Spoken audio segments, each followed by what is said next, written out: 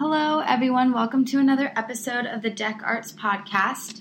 Today, I am here with Sylvia Ferguson, and we will be talking about the American industrial designer Henry Dreyfuss and consumerism in post-war America.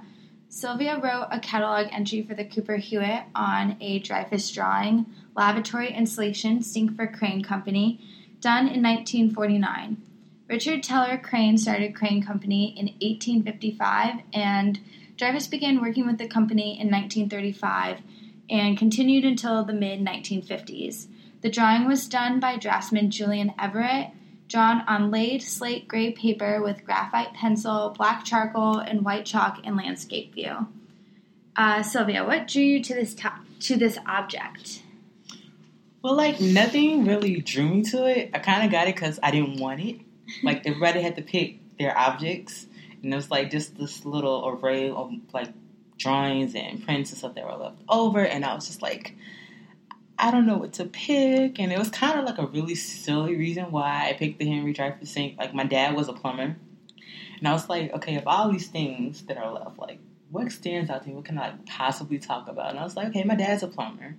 I have a little bit of knowledge about sinks and, plumbing. So I was maybe I can do this Dreyfuss sink. And that was the reason why I chose it. And trust me, I hated that sink when I first got it. Do you like the sink now? Yes and no. And I say yes because, I did a lot of research and I found so much more stuff. And I'm okay, this sink is really an example of a big part of design history from the 1940s and 1950s. No, because I had a hard time researching. I spent hours and hours doing research. I went into books. I was going to companies who do remodeling sinks and fix stuff faucet valves and all these other type of plumbing parts. And I was just I can't find anything because the company is now part of American Standard.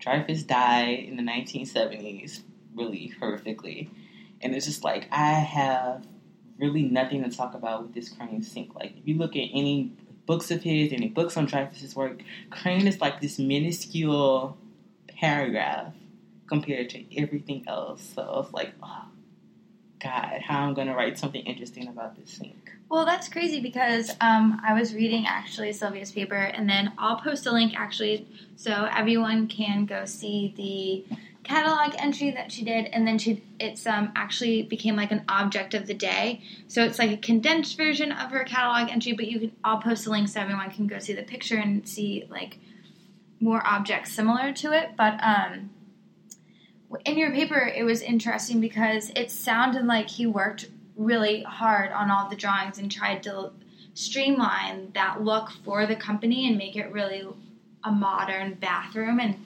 livable space, which I thought was really cool. It really was cool. Well, he got started with the company in the 1920s, so we got the Jazz Age, Art Deco stuff. So that is a big contrast to this thing, which is more streamlined. Because there's a lot of historic styles, there's a lot of non-porous and very cleanable surfaces. It was just really, I don't want to say over-ornamented, but just really excessive and gaudy, which is really bad. Because, I kind of do not appreciate, I appreciate the Jazz Age. I really don't care for it stylistically. So a lot of those things in, just kitchen design in general was just, in my opinion, really gaudy. And his 1949 sink is really just an example of, this new modernized kitchen. You kind of got a precursor to scientific management of the kitchen, just the sleekness and smooth lines, the oval shape of it, and just a lot of steel and just really new, innovative materials and techniques that hadn't been seen in the previous decades. Yeah, you also mentioned ergonomics. I don't know if you want to expand on that. That's sort of a weird word if you aren't familiar with that. I only know it from the office chairs because they're always talking about how you should sit. I only know a little basics about it. Basically ergonomics is human factor, the dynamics of that. Basically, well, let me phrase it this way. Dreyfuss is the king of ergonomics. So if you go with his past history in other companies, he is very concerned about his relationship with the manufacturer, the company. He's really hands-on. He wants to know how people will interact with his designs, how it's going to fit within the space. So with ergonomics, you kind of think about it in a way. He mentioned it in his book, Designing for People. But like the Joe and Josephine kind of, like the prototype, like the model of like the man and the female, like how they interact with like daily objects. So like ergonomics, like everybody should have like an iPhone or like a smartphone. For Dreyfuss, he'll think about like the smoothness of it. How is this person going to carry this in his hand? Is it going to be inconvenience if it has like sharp lines? How is the screen going to look? Is it going to get a glare? Is it going to magnify what's being seen? Like, it's all these dynamics that compose of how a human interacts with daily objects, and that's basically what ergonomics is in a way that makes sense. Yeah, and is he the first one then to sort of use that in the way that he was using it? I mean, I don't think he was the first, but I think he's the one that became most known for it, because people in documents I read, like, they had nothing but positive things to say about Dreyfuss. They're like, he, regardless of like money involved and all these other outside factors with like materials and company work, like he thinks of the buyer, like. So everything's very user friendly. Very user friendly. And so you mentioned when we were talking about the ergonomics like 2 seconds ago, Joe and Josephine. Do you want to explain to everyone what those names mean? Because if you're not familiar with design history or, I guess, 20th century design, you're not going to know who they are. Well, it's in his book. It's like an excerpt in Designing for People, and it's like the guy's Joe, and there's this female who's Josephine. It's a little sexist, in my opinion. I didn't want to say that, but the time frame that the book is kind of expected. But basically, how men and women interact with different objects in different environments. Like, you're sitting in a chair, there's a certain way a guy should be sitting, his back straight, arms posed, like this air about him that's just fits with the stereotypical man perspective. Same thing with the female, how she would sit in the chair, how she would stand in the kitchen and interact with all these different objects, different dynamics of like her body, how her head's positioned, how her body will conform to certain objects, that kind of thing. Oh, that's cool. It's cool. And it's like, you think about the period, it's like, of course, the woman's in the kitchen, the guy's in his little office, and he's standing with all these chairs, and he just like air about them, but it's like, there's so much more. And I mean, I know I'm kind of glancing over it, but if you pick up his book and go to that chapter, it's really in depth about all these daily objects that you never really think about and how to interact with them. Yeah. And so, briefly, Sylvia mentions this in her catalog entry, but he also designed the Honeywell thermostat, the New York Central 20th Century Limited train, John Deere tractors, and the Hoover vacuum.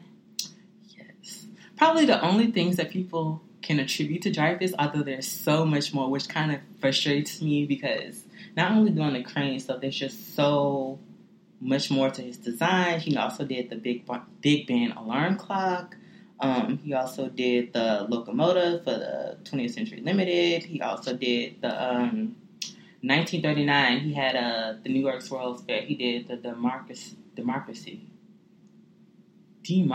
like Democrats plus city. It's a complicated word.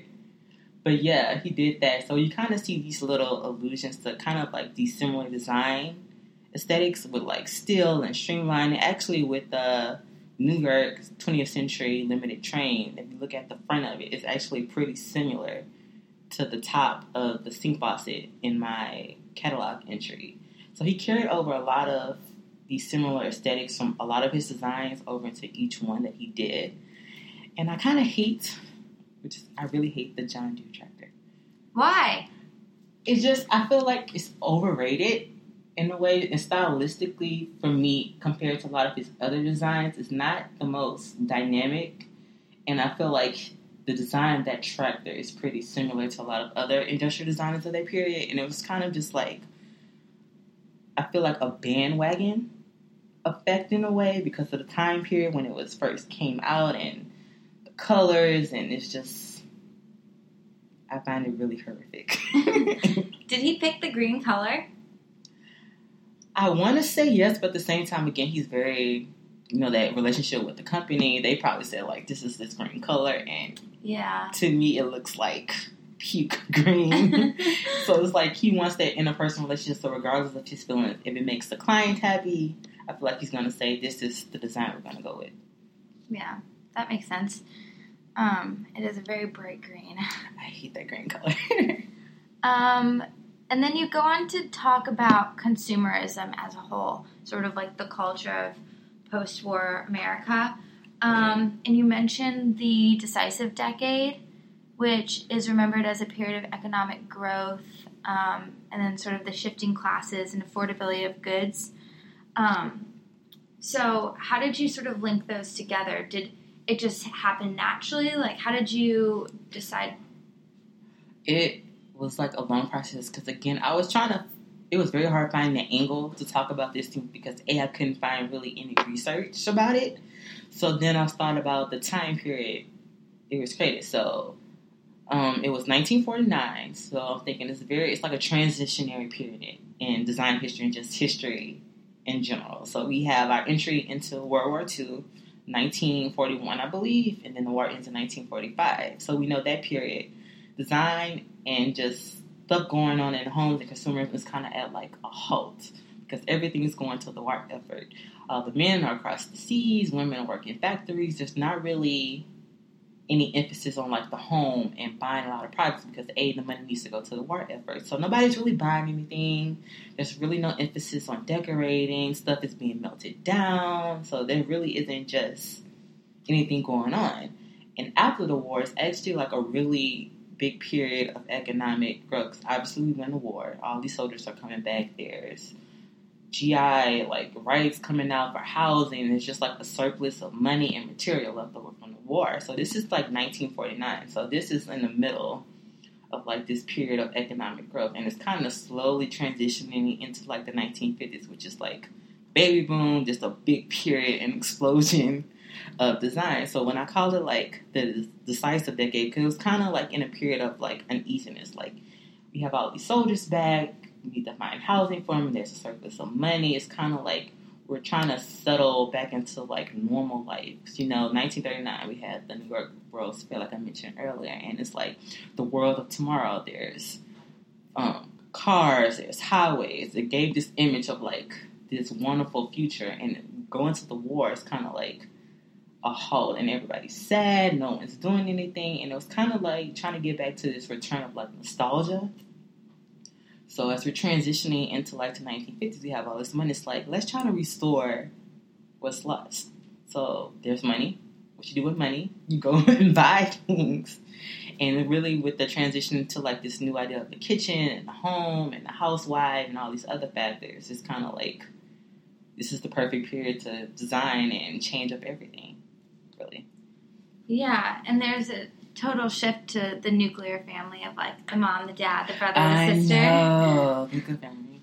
Yeah, because a lot of the ads I was going through, because I found a couple of current ads. They're not drivers, but they kind of give like an example. And most of the cliche 1950s, the pastel housewife, she's over the kitchen with her little glass of like wine, and she's just cooking her meal. The family's in the background. You have your little dog, and the husband's off somewhere in like the office or anything. And yeah, just really just cliche idea of the nuclear family, but it's really what you call like the American dream of like the 1950s.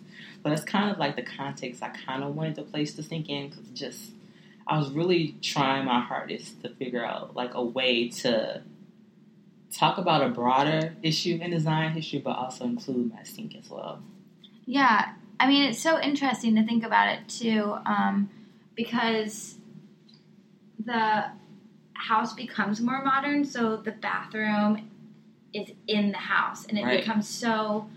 His drawings do look like high-speed rail lines, which is cool. And it's really weird because after all my research, I still don't know if this is like a bathroom sink or a kitchen sink.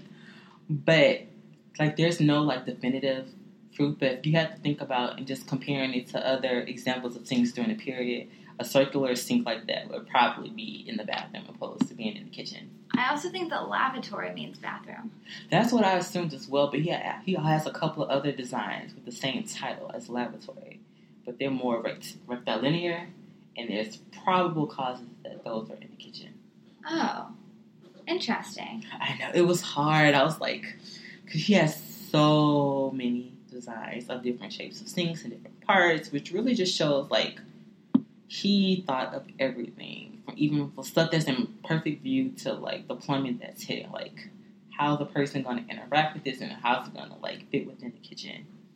So, does the Cooper Hewitt have more of the Crane Company drawings? They have several, in fact. I believe up to the point when I got this drawing, that was the only one on view. And they have several more in collections, but I don't think they hold up to, like, this single. This one stands out, in my opinion. It's the best. It's the best of the best. Even though I still kind of don't like it, it's still some of the best of the best. So, when you were doing your research, was there anything in particular that surprised you or you weren't expecting to find that you discovered in your research? I guess what I didn't expect to find, and I found it in, like, a really, like, a snippet. And I believe it was in Russell Flincham's The Man in the Brown Suit. So it was, like, right after the war, because he became involved with Crane, like, in that transitionary period. Like, he started with Crane in the 1930s. It got halted because of the war. So he starts back with them kind of a little bit in the midst of the 1940s. And it was right before they had that real economic boom. So money is scarce. There really weren't that much materials and stuff. So he actually made one of his sinks, a couple prototypes for, like, the market to show off. I believe it was, like, paper and, like, plaster, I want to say. And it was a model? It was a model. So it wasn't, like, actual, like, porcelain or, like, really sturdy materials. And it was that. And I believe he did it for, like, a fraction of the cost. And I was just, like, kind of in awe, because I was like, this really shows, like, he didn't really care about the money. He didn't care about, like, all the hearsay, no say about, like, oh my God, Dreyfuss is making this really crappy sink with these materials. Like, he really wanted to make this new innovative design and try to better the company. Wait, so the sink was going to be used with plaster and paper? It was a model, but it's, like, kind of like a showroom. So I know he had a test audience to come see. So it's kind of like a little mini buyer's thing. It's like, okay, I want this sink, but it's like, you don't really realize that this sink is not made of, like, tangible materials. Like, it's fragile. But there's no surviving pictures, I believe. But, like, he made it look so good that people are just in awe. And it's like, come to find out, like, it's not even a real sink. So, where was he showing stuff like that? Was he just going to, like, state fairs and home shows? I mean, how did you put your products out like that? Well, Dreyfuss worked with everybody, so he kind of worked within the buildings of his, like, clients. And I remember for Crane, he worked literally in the factory, like the bottom half of the factory, helping them. But he had his own offices in California and I believe in New York. So he had a place to show. He had his place. So Dreyfuss was, like, the name, I feel like, during that period. But he was very flexible. He traveled all over the place to help his clients. And so you said he died in 1970 and... 1972. 1972. And was it just of old age? Yeah. It's kind of romantic and tragic at the same time. Tragic in the sense that him and his wife committed suicide in their car by monoxide poisoning, but kind of romantic in the fact it was because his wife was dying of cancer and he didn't want her to, like, die alone. So it's kind of like this suicide pact, and they died together. What? We did not learn about that. Well, they don't tell you that, but, like, I don't know, it's kind of sweet in a way. It's kind of horrific, but I mean, like, he was pretty much working up to his very last days. So I'm pretty sure had, what happened with his wife, he would have probably made some more designs. Yeah, so his projects were ongoing. He never retired. He never retired. Like, he worked hard. Wow, that's crazy. Well, it shows, I mean, we still use the same thermostat looking. I know. A lot of his designs still exist. Probably not in the same way because our standards of design are different, but there's evidence of his designs everywhere. And is there anything that you can think of off the top of your head, maybe besides the thermostat, that you've noticed just, like, walking around, you're like, oh, that's from a Dreyfuss design? Really? It's actually just been sinks. Like, which sounds really weird. Like, I'll go in a bathroom and it's really kind of creepy and bad, but I will stare at a sink and check it just to see it's just like stylistically if it's like similar. Like there's actually a bathroom. I want to say the 5th floor in the Cooper Hewitt. The sink. It's American standard, I believe, but the design is very similar to one of Dreyfuss's. So they may not have credit to him, but I feel like Dreyfuss had a hand, especially since Crane became a unit of American Standard. Yeah, they probably just kept his drawing. I know, I didn't want to give him any credit, but it's okay. It just shows his design impact last time. We're giving him the credit now. Now, years later. Yeah. Like 40 years after his death. I know.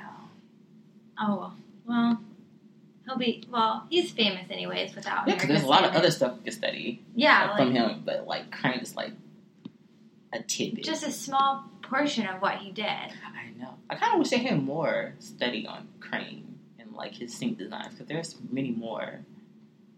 But maybe there might be me. I'm not sure. I wonder where they are. I wonder if American Standard holds on to most of those collections and we're just not aware, or if it's private collectors or like maybe still in his family. I wonder too, because the ones that the Cooper Hewitt have are donated from the Dreyfuss like firm, and it is people they donated to him, and I have so many documents. I have to actually seen a sale document of that specific sink that I did my catalog entry given to the Cooper Hewitt. That's so cool. And I had to dig deep. One of my professors gave it to me, actually. I cannot think of her name to save the life of me, but she taught my drawing to architecture class, and her name skips my mind. But her signature is on the sale document of the Dreyfuss Crane sink. Oh, that's cool. I know. I was like, this is awesome. They didn't have a price on it, but I mean, just the fact that it's like an example of his legacy is just probably minuscule compared to like the bigger scheme of things. Yeah. Wow. Thank you so much for coming on and enlightening us on the post. I hope I enlightened. Hope I didn't make myself sound silly. No, definitely not. Thank you so much for coming on. And I'll post a link so you can go check out the object of the day. You'll be able to see the picture, and then the Cooper Hewitt does a really good job of showing similar like images, and you can click on the time frame and then see more of Henry Dreyfuss's stuff, like because his name's linked, yes, so you can have so much. Yeah, you'll have a better understanding of what we're talking about when you go to the link. But thanks so much for coming on, Sylvia. Thank you.